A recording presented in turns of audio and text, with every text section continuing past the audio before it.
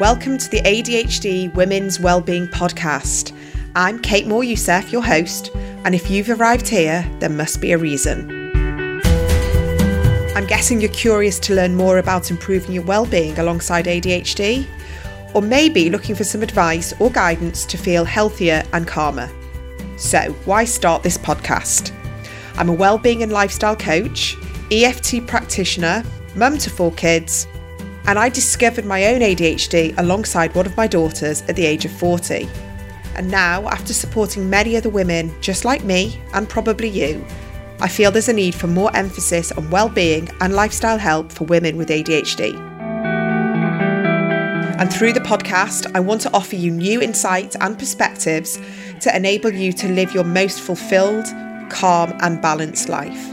So wherever you are on your ADHD journey, my aim is to support you in finding the awareness and the most aligned tools to enhance your well-being so you can make the most intentional mindset and lifestyle choices moving forwards.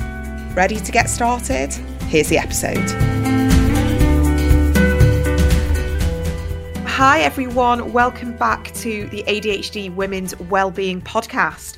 And I'm really excited about this week's guest because I have read her book, absolutely loved it, and I'm thrilled to have her on the podcast. So today we've got Dr. Catherine Kelly, PhD, and Dr. Kelly is a geography lecturer and wellbeing practitioner for many years. She lives in Brighton and she's lectured in many different universities, and she's also got a second degree in stress management and professional diplomas in mindfulness. She is also the director of Core Journeys and Chill Squad, which is her wellbeing organisations, and of Wild Blue School in Brighton, which is a coastal education and wellbeing project. All sounds amazing. And Dr. Kelly is also a board member of the UNESCO Biosphere, which promotes all aspects of sustainable development, learning and living. She is passionate about the sea, learning, nature, and helping both adults and children to enjoy, explore, and relax outdoors in all types of blue space. You sound like the type of person I'd be friendly with, actually. So it's lovely to meet you. Thank you so much for coming onto the podcast. Thanks a lot, Kate. Nice to be here today. So I've got in my hand your book. And before we start, I was recommended this book by a really good friend of mine, and it's called Blue Spaces, How and Why Water Can Make You Feel Better. And a very close friend of mine did something so thoughtful. She sent it in the post and said, wrote me a little note, said, I've sent you something that I think will make you really happy. And the next day I opened the Amazon envelope and there it was, this book. And, you know, I'm really kind of quite au fait with lots of books that come out and I'd never heard of it. And I opened it and I started devouring it then and there. I was so happy. Oh, that's really nice. I decided to go and have a bath and read in the bath. And I very often read in the bath because it's kind of like the only place I can get a bit of quiet time away from my kids. And I've never done this before, but I was reading and I dropped the whole book in the bath and I put it on my Instagram stories. And it was just kind of like, it made me laugh because the book I was reading all about water and blue space and calming. I was obviously so calm in the bath that it just like slipped out of my hands. But anyway, I've managed to resuscitate it. It went on the radiator for the night and looks... Well, I'm really happy that a book about water fell into the water. Other people might not be, but that pleases me quite a lot. And there is actually a bath meditation exercise in there somewhere. So, I think maybe I was doing the bath meditation. That's how I was so relaxed, because I was going to ask you about that, you know, in our conversation. I loved the book and I loved your personal aspect of it. And I know that you start the book talking about grief and what you went through after, sadly, the loss of your mum, and how you found the healing power of water. I know that you've always loved water, you're always drawn to water, but I think living in Ireland. But can you tell us a little bit about how you came across these amazing healing powers of being in the water or near the water and where that led you to? Yeah, sure.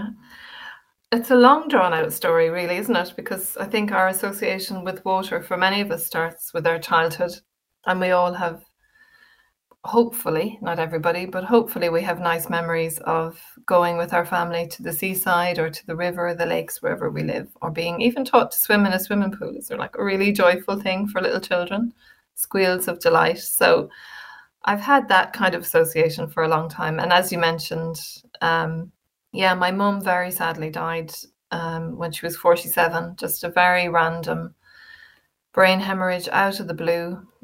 I was talking to her the night before on the phone. I was living in London at the time and she was in Ireland. And then I just got a call the next day, which I couldn't believe, It was just something that couldn't sink in. And then obviously over time, the grim reality sets in, as I'm sure many listeners have experienced, that grief, and whether, death is expected or sudden, it still changes your life very dramatically if it's a parent or a much loved close friend or family member. So I left London and I went back to Ireland, and my youngest sister was still in university, and my mum and dad had a wildflower crafts business on the east coast of Ireland, and that was all kind of left suspended. So there was a lot of kind of sorting out and fixing up and propping up to be done. So I was home in that part of Ireland for about a year. And then, as luck would have it, this lovely job was advertised in the west of Ireland that just completely had my name on it. It was all the things. I'm a geographer by background, which means I'm kind of interested in everything and everywhere. It's a very general sort of interest. So this lovely job came up in the west of Ireland in heritage studies, looking at landscape and literature and poetry and archaeology and folklore and all the lovely things that I had missed so much probably living in London. And it was in a county that I hadn't been to before, County Mayo, which is north of Galway, the next one up. And when I went for the interview, I went the night before just to, wake up fresh for the interview and so on. And, that evening I just landed in this beautiful little town called Westport, and there's a gorgeous quartzite pointy mountain, Croagh Patrick, which is a kind of sacred mountain in Irish mythology, right on the bay. And just, the seas and the ocean there and the scenery, I just felt my shoulders drop for the first time in a year, I'd say. And I just thought, yeah, this is where I have to be. This is the place for me at this moment. And it was very instinctive and very intuitive. And I got the job and I spent 6 years there, and it was really, really healing. And I didn't necessarily tell anybody that I worked with the full story of what had happened, because I didn't want to be the kind of, sorrowful person with the sad story. But while I had my game face on at work, and I know people with ADHD often have to put their game face on all the time and pretend they're fine and then find somewhere to put that energy afterwards. And I think sometimes grief is like that as well, is that you have to kind of style it out a bit and get on with your day job and fall apart a bit later when nobody's watching. But the sea was watching, and it was there, and it was company. And it was very therapeutic and very healing. And it was just wonderful, and it was, as I said in the book, sometimes the sea was raging and the rain was pouring and the wind was howling. But that kind of matches our moods sometimes too. I'm not just a fan of calm blue oceans. It's wild seas, and rage sometimes needs to match our moods, and, sorrow, and then the calm comes afterwards. So I'm a great believer in the sea kind of mirroring our own emotions and moods and how we handle it, if we can kind of tune into it. Yeah, allow it to heal us in the way that we need on whatever specific day, that we're having. And yeah, over time, I just felt much, you never get over, I think, the loss of a parent young, and suddenly, ever, it becomes part of who you are and weaves into your being. But it teaches you lessons about how to live the rest of your life and do what matters and so on. And, after 6-7 years, I was offered a job in London, and I went back on a career break because I had left kind of suddenly, so interrupted. So I went back to pick up the pieces there, even though it was very hard to leave the west of Ireland, and I still often yearn for it as a real soul landscape. But over the years, I just got into research, and my academic work has taken a turn. I got really interested in wellness and well-being about 15, 16 years ago, before it was like a thing, or, the wellness industry and all that stuff. A colleague and I started doing a little bit of research on it about retreats and around women in particular, the need to retreat, and, how is it that we can feel better away from home, and, what is it about those kinds of wellness settings that are important for women in particular. So I started doing research on that, and then that led me over the years into a real interest in the connection between nature and well-being. And suddenly then I had a whole set of language and theories and concepts to explain what I had felt very intuitively and instinctively, that I just feel better outside, and particularly for me by the water. Yeah. I think you so beautifully articulate how it's just this innate feeling, isn't it, of being by, whether the sea is thrashing or it's calm, it can mirror our emotions, or it can calm the emotion that we're feeling. And just to know that there is science-backed evidence that goes with the intuitive side of the well-being of being by water. You mentioned in the book something, and I think it's a Japanese phrase, but I could be wrong, of living water, of how it kind of, we mold to the water. Yeah. Can you explain a little bit more about that? That's a lovely phrase, isn't it? Living water. It's this notion that comes from Japanese culture, which is that water is not just a passive receptacle. It's not just an element. When we get into water and we immerse ourselves in water, whether that's your bath or the sea or whatever it is, it takes some of you into it. You pour some of yourself into that water and it receives it from you.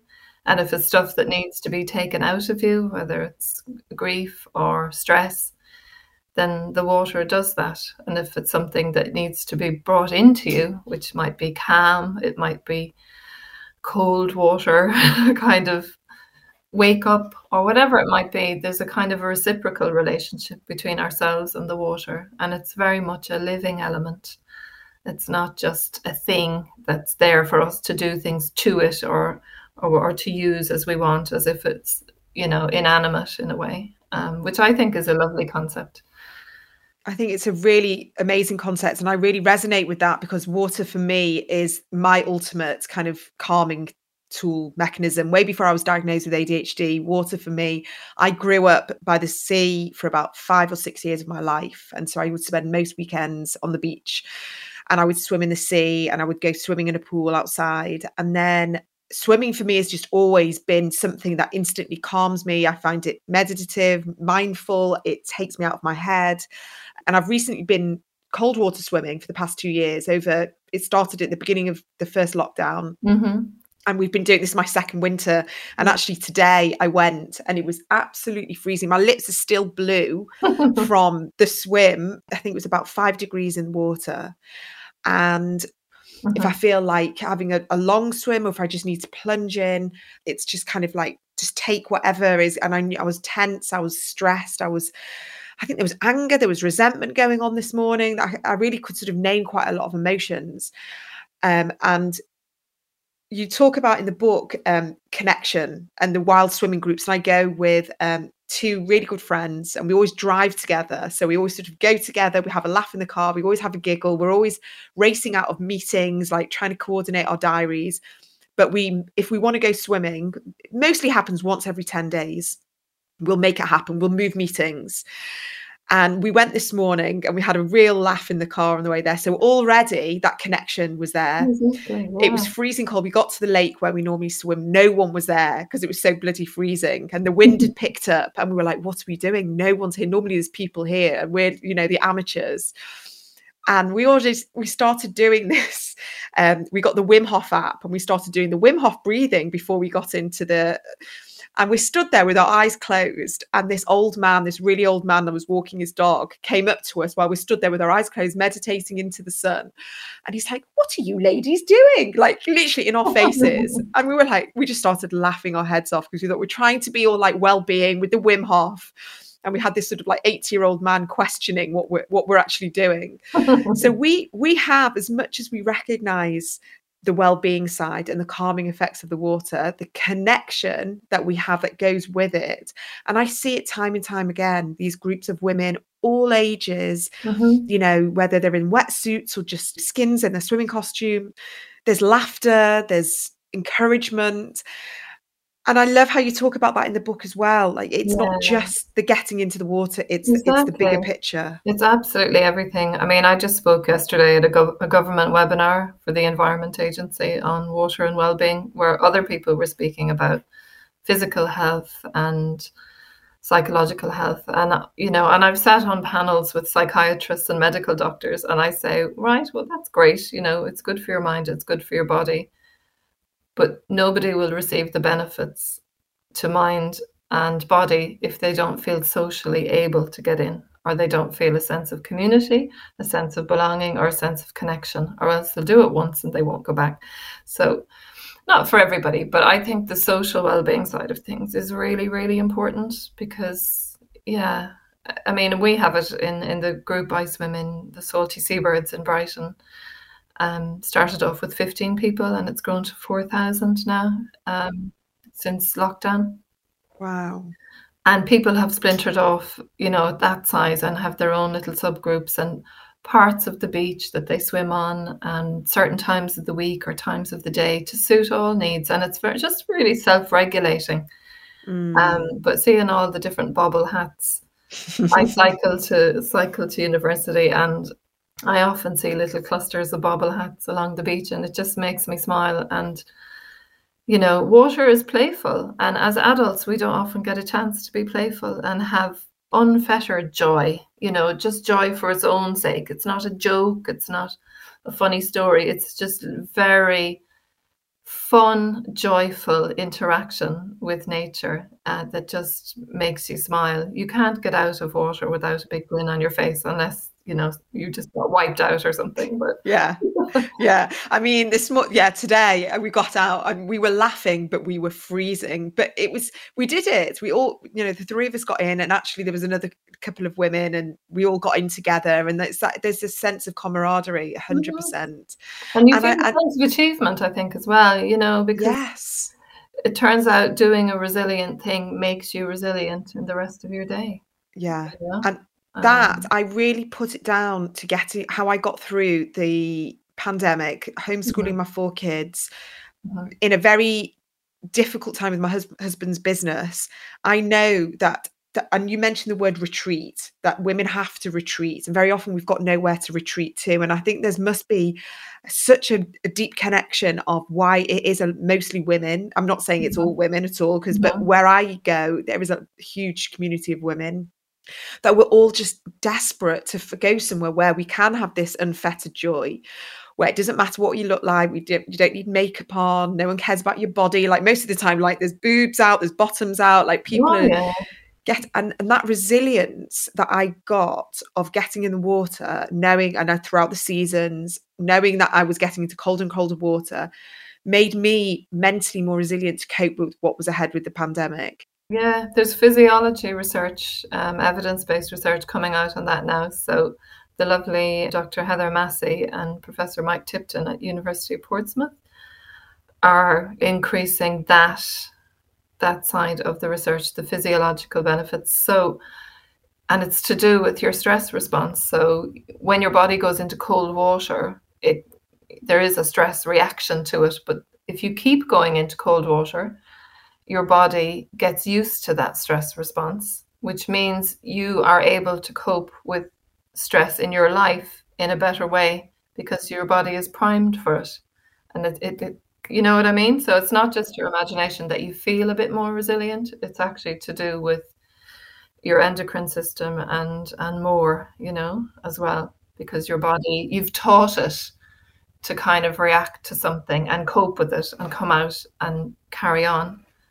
That's fascinating. And is that a reason why it boosts your immune system as well? Yeah, I mean, the immune system is different from a stress response system. One is sort of neurology and the other's something else. But yeah, I mean, the research is starting to show that the vagus nerve, and I'm going to say starting to show and suggests that. I'm really careful about using those words because, you know, there's no definitive this causes that at this point because there aren't enough big studies done. Blue space well-being is just at the start of getting all the good research together and some really exciting stuff. I've been on an awful lot of these kinds of things in the last few weeks in particular, but it's starting to attract funding because there's been so many, and I don't like the word anecdotal at all. I always pull people up for using that phrase. There's been so much qualitative and subjective well-being reported.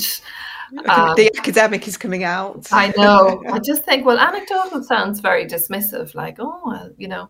Whereas, and I did correct somebody on on a research government webinar the other day for using that word, and I said, look, you know, well-being has two ways of measuring it. One is objective, where you measure people's health indicators. So you measure somebody's heart rate or you measure their blood pressure, and they're really sort of strict measurements that we're all used to for health, and they're objective. You can't make up whether your heart rate is a different, you know, it is actually what it's measured to be.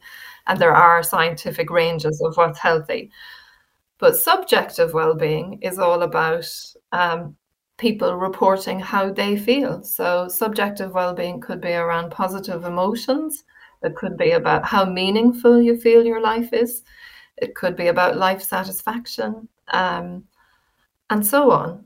And that is something that only a person can feel themselves. And if they tell you what they're feeling, to me, that's valid research. It's not anecdotal. That's somebody, and there's a lot of health and medical sort of leanings now towards patient and person-led reportage, because, you know, you can read all the documentation you want, but if somebody says, no, that's not how I'm feeling, then that's not how they're feeling. And quite frankly, nobody knows that better than you or I ourselves. And if you combine subjective and objective, or quantitative and qualitative research together, you start to get a really rich picture of what's happening. But I don't think one is better than the other. They're just different and they're complementary. Yeah. Obviously, with regards to ADHD, because of this podcast, I know that there is a lot of, sorry to use the word anecdotal, evidence or conversations that whether it's in forums, my clients, people that I speak to, that mentally and emotionally it bears a weight. Yes, there's the productivity, concentration, all of that, but very often anxiety and depression, low mood, hormonal fluctuations, you know, come into play with ADHD. And especially sort of like negative self-talk, lots of self-criticism or low self-esteem. What you're talking about there, sort of the physiological side, but also knowing that there is evidence to say that it can help with boosting positivity, and it helps boost. Absolutely. Our dopamine and serotonin levels increase when we're out in nature, and particularly in water. That's what I liked what you said in the book, actually, because you'd made a comparison, hadn't you, about green spaces and blue spaces.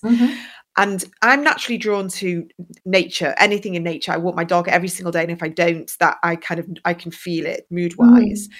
But when I'm by water, it's a different elevation of mood. It just goes up and I'd never made that connection until you'd put that in the book. Yeah, I mean, that's not my finding. That's Natural England and a couple of really huge longitudinal studies over several years where thousands of people have been surveyed about how close they live to green or blue space, how regularly they interact with it, and which environment has the highest impact on well-being. And blue spaces comes out on top by a long while, actually. So we humans are just drawn to water, you know.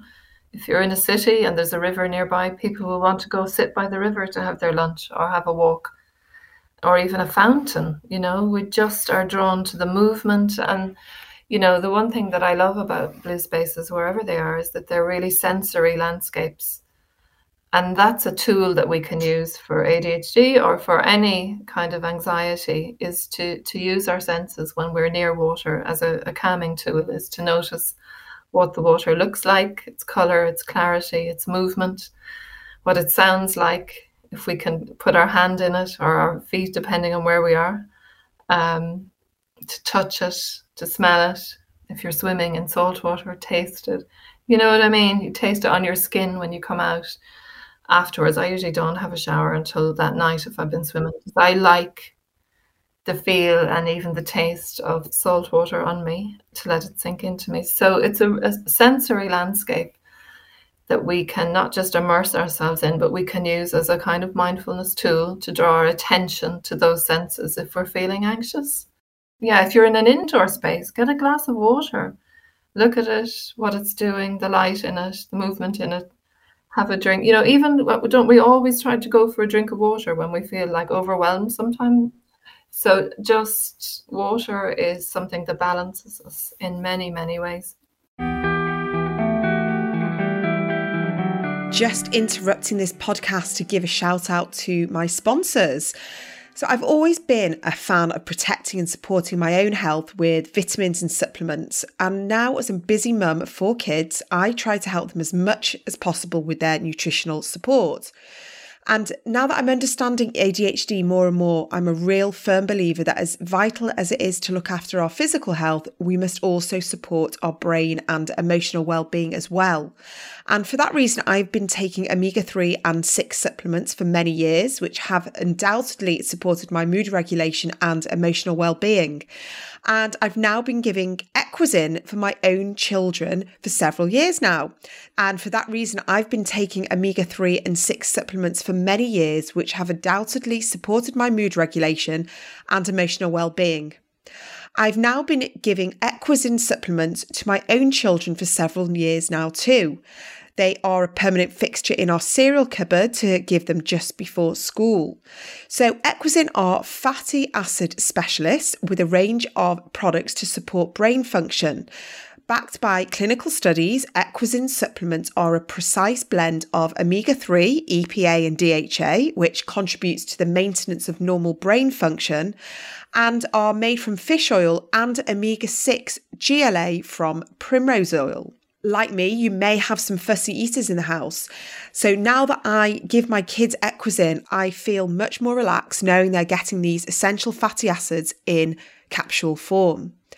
Equazin's range of supplements are suitable for all members of the family, as well as for pregnancy and babies, and contain a balanced formula to really help get the natural benefits of fish oils without that fishy taste.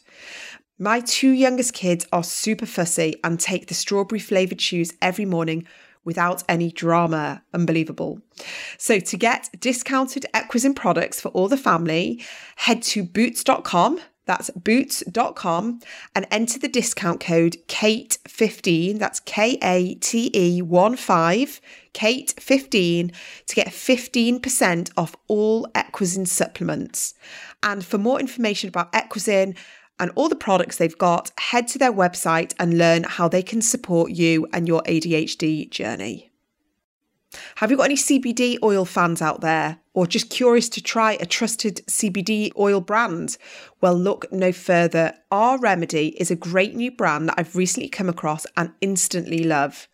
Our Remedy is an award-winning wellness brand aimed at women's sleep, periods, stress and anxiety. So pretty much our lives, right?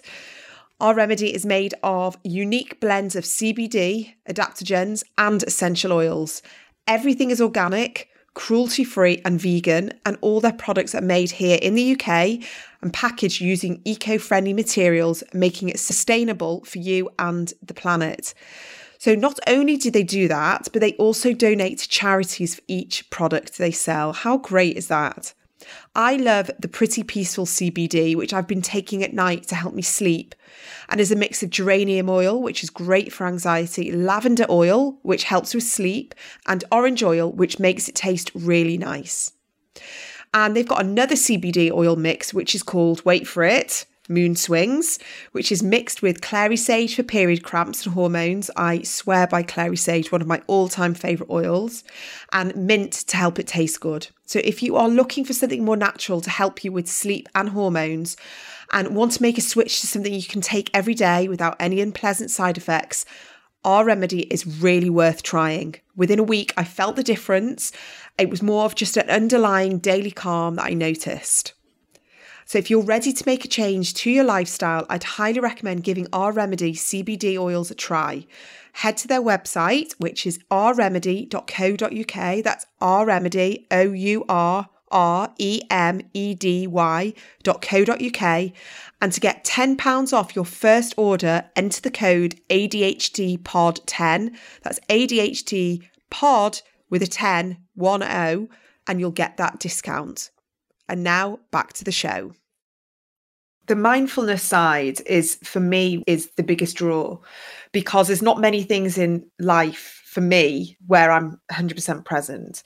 And very often my brain's going a million miles an hour and thinking of lots of different things. But when especially getting into cold water, absolutely, you have to do anything else. You can't do anything else apart from bits. Do your breath work. You've got to see where you're going, where, ducks, this. And that for me is just as big as the sensation of the water, the sensory side. I love that the mindfulness for ADHD and water can just be calming enough as it is, even if you don't want to actually swim. As I said, it's about, a lot of this is common sense, let's face it, but it's about remembering to do it, and it's about having the intention to do it. So drawing our focus intentionally towards our breath, or towards what the water looks like, sounds like, feels like, and how we are feeling next to it or in it, just tuning in with ourselves and allowing our breath to match what the water is doing, or to engage with it in a really purposeful way.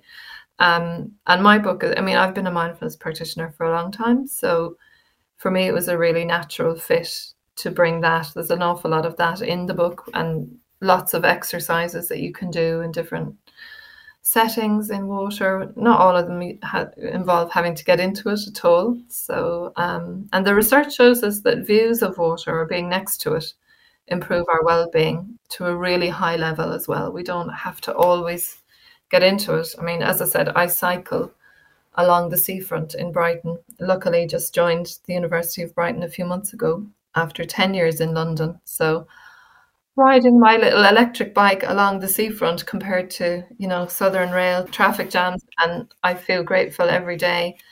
And I stop, if you follow me on Instagram, on Blue Spaces UK, you can see me regularly waxing lyrical about, stopping my little bike commute home to just look at the sea. Yesterday evening, I just stopped. I heard some music playing down on the lower part of the seafront. The sun was setting behind the West Pier. The waves were just doing their thing, and I was just mesmerized. And I stopped for 3 minutes to just look at it and breathe and appreciate it. And then I carried on. So it doesn't have to be a big thing. Water is lovely in that it invites us in very softly for however long we want to be with it. I say it could be looking at it, stopping, noticing, walking, moving, being still, whatever. So there's lots of kind of ways that you can interact with it depending on what you're feeling and what you're doing.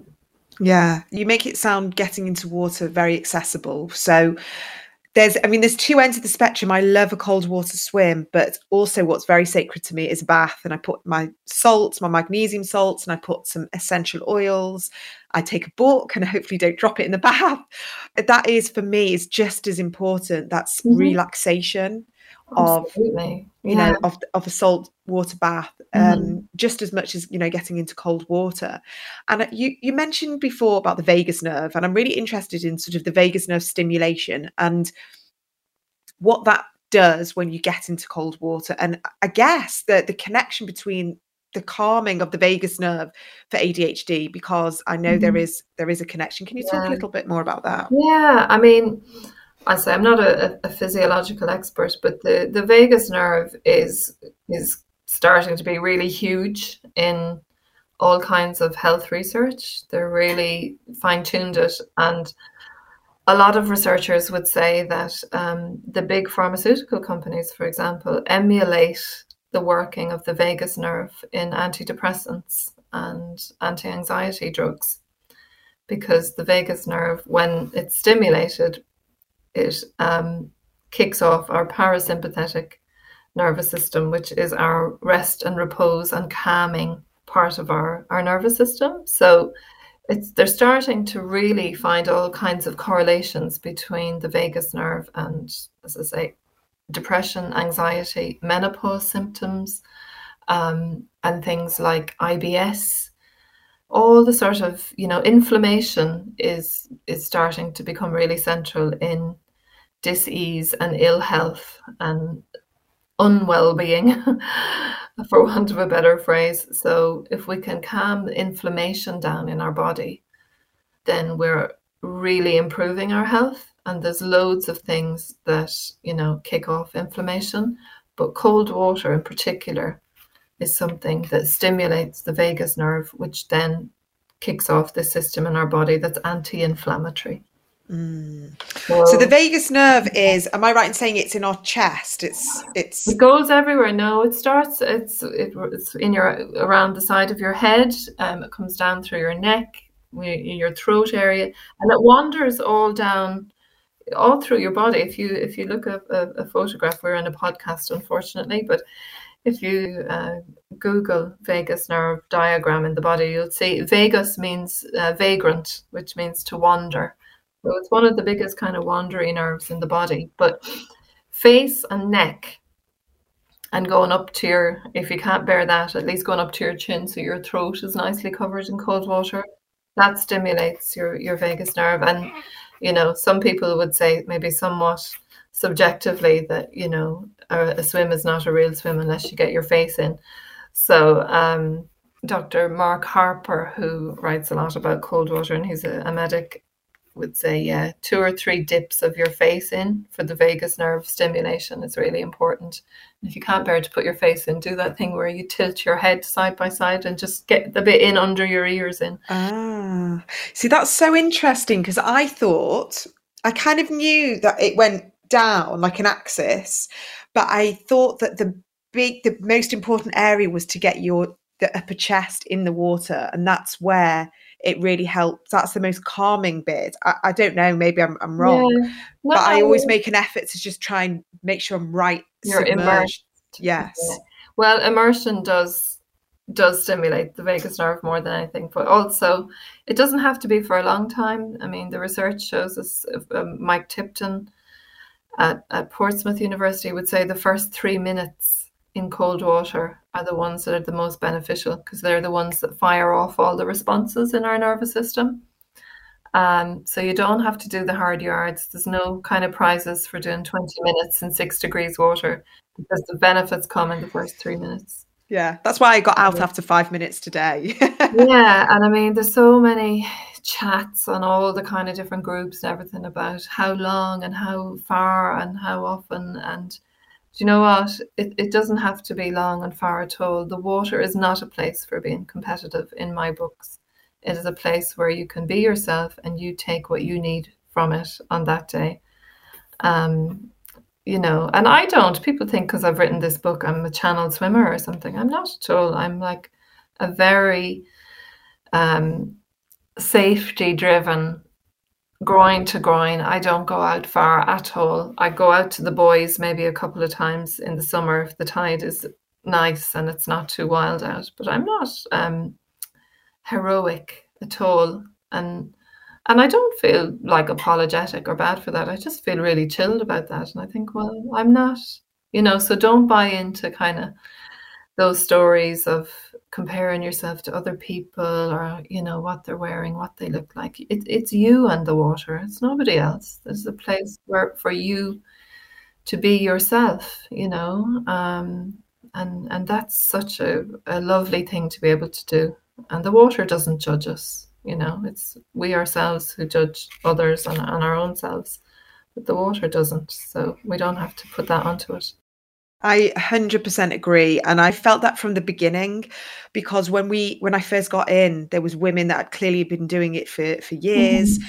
And I never felt that level of competitiveness like I would feel probably with anything. It was just like, yeah, I'm an amateur. I'm doing it. I still, even to this day of doing it for nearly 2 years, I feel the cold like there's, nothing. And I make a whole big song and dance getting in and swearing and all of that. And I see other women just wade in like beautifully. And I never I just know that that's my body. Well, and I also, yeah. And it's been the most freeing thing actually, because it's taken me on a journey of trying to remove comparison in other areas of my life as well.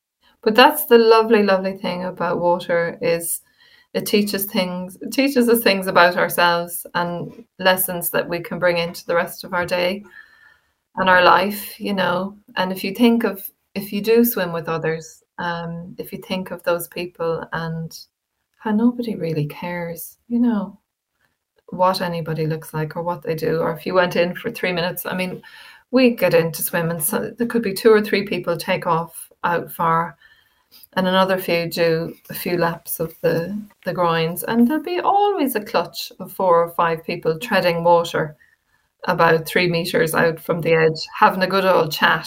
That's me. Same here. And then I might just take off on my own, you know, do a few strokes further away where I do need at some point in my dip to be on my own. And I might do a few head dunks, submerges under, or I might float on my back, or I might I'm a big fan of swimming into the Sunstream. And then I don't really think, oh, should I get out now? Is anybody else getting out? It doesn't cross my mind to just kind of get in or get out when you want to. And if sometimes I go down to the sea and it looks a bit crashy and I think, do you know, I don't have the energy for that now today. I don't want to fight it because maybe I didn't sleep well or I've had a really busy week. And in those cases, I might just sit on the shoreline, you know, and let the water lap. But I don't feel like a fight, maybe if it's doing some shore dumps or whatever. And I think, no, that's not my energy today. So I'm just going to have my tea and a chat. And I'm really happy to see people. It's beautiful. And I think it connects to self-acceptance, doesn't it? It's what you said then is just you do how you feel on the day. And again, it's sort of, you know, if you've slept well, how, you know, hormonally, how you're feeling, if you're hungry, if you're not hungry, if you need time on your own or you need that connection, it feeds so much. And a lot of the time that when I come out feeling gratitude, and I know you mentioned this in the book, so many things that I used to appreciate, like materialistically, I don't even think about anymore. And for me, I come out and I go, wow, we saw that little family of ducks. Or I know it sounds so twee, but I know, but you turn into like a cliche of loveliness Yes. when you're around water. I mean, I was there, as I say, yesterday coming back from work on the bike, and I had to stop and look, and the immense gratitude. And it's about moments. Do you know what I mean? It's not about sustaining a fake sense of kind of, you know, joy and kind of American, isn't life amazing? You know, it's just about moments in your day or your week where it's nearly like a fuel injection, like a shot of gratitude based on water and nature. And a shot of it is like so much chat at the moment about booster jabs. But for me, water is like a booster jab of gratitude and happiness that keeps me going for a week or two, you know, if I can't get in regularly. And that's what it does for you, because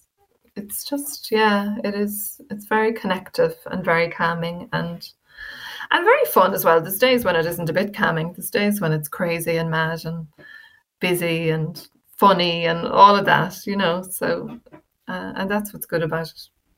Oh, well, you know what? This has been an absolute joy to speak to someone like-minded as well, because I could talk about this all day. I've seen it personally, I've seen it with friends, but also, you know, whenever I'm connecting with people online, especially there's a lot of ADHD women's groups. And when you end up speaking to people, or I've had different clients, there seems to be this, I don't know, that people who've lived in cities have always gravitated back to somewhere in nature. Their nervous system is pulling them towards away from the chaos of a city. And we just know that instinctively being by water will calm us, whether we're on medication, whether we are diagnosed, whether we suspect we've got ADHD. So many women out there that are, you know, don't even know they've got ADHD, but just do things intuitively to help calm their mind, their bodies, their souls, whatever you want to call it. And your book really illustrates that, and it brings the personal side, but also all, you know, your fantastic academic research as well.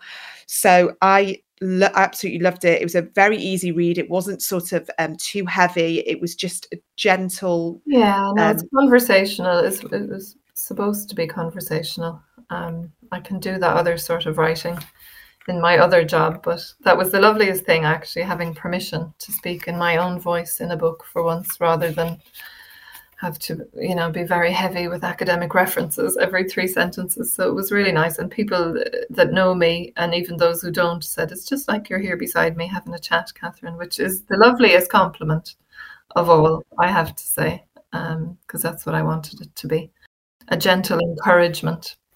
Is there another book on the horizon?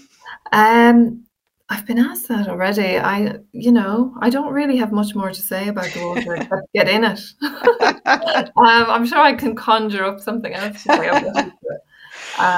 I'm doing academic work at the moment. I'm trying to get involved with other academics so that we can create larger studies, so that we have, the proper funding and evidence behind this to kind of prove what we know to be true to the wider world, instead of people thinking we're just a bunch of crazy women in the sea or the lake or the river doing our thing, because that's very gendered and very dismissive and patronizing, and we know it works. So it's up to a band of us to get out there and prove it, I think. So, well, I can't wait to read that, because I, for one, agree with you. My husband often calls me crazy.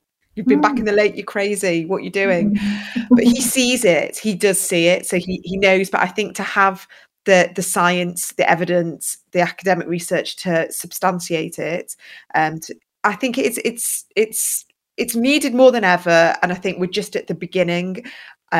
In our lifetime, I hope to see sort of anywhere that's helped people with mental health issues maybe have options of cold water submersion and cold showers, and someone there as a cold water practitioner, or however you want to phrase it, that this is just the beginning of a mental health revolution that is cheap, easy to administer, and doesn't need huge amounts of training. So no, it just needs facilitation and for it to be on the radar in a more form. The conference I spoke at yesterday had a GP from Devon who sees everybody coming in with everything from A to Z in terms of health and mental health, and he's involved in social prescribing of blue space interventions now, and that kind of work needs to get out more. So hopefully, more doctor surgeries and so on. I mean, he gave a figure, I can't remember the exact numbers, of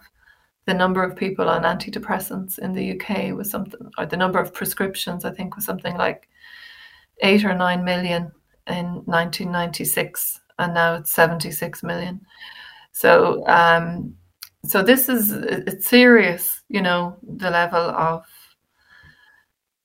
I guess, whatever is going on in the world we're living in, and how people are feeling and how it's manifesting in our bodies and minds. It needs research and work thrown at it to help us as a human race, and we need to look after these blue spaces that make us feel well, because if we don't have them to get into because they're dirty or polluted or inaccessible, then we've lost a really important resource that's at our fingertips now. So we need to make sure that it's always there. But lots of work to be done, and lots of conversations to be had, and gentle shifts of ways of thinking and being, so that we have it here for many, many years to come.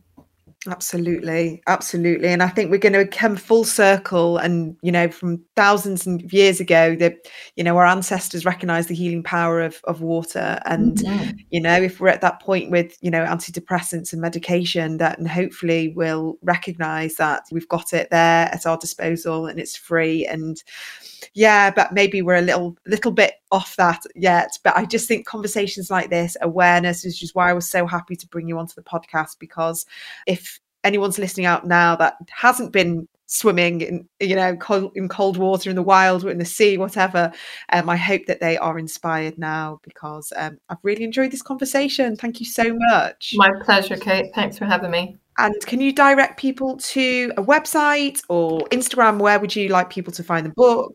You can buy Blue Spaces, the book, anywhere that sells books. I leave it up to you to make your choices. And yeah, I'm on Instagram at bluespaces_UK.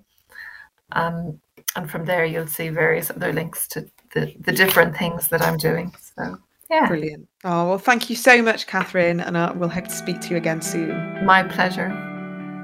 So that's today's episode done. Did what we talk about resonate with you? I really hope you found some takeaways that may inspire you to make some small changes that enhance your daily life. And if you did find this episode insightful, please do consider sharing it. Knowledge and awareness is power, especially with ADHD. You can also head over to the show's Instagram page, which is ADHD Women's Wellbeing Pod, and join the community that's waiting for you there.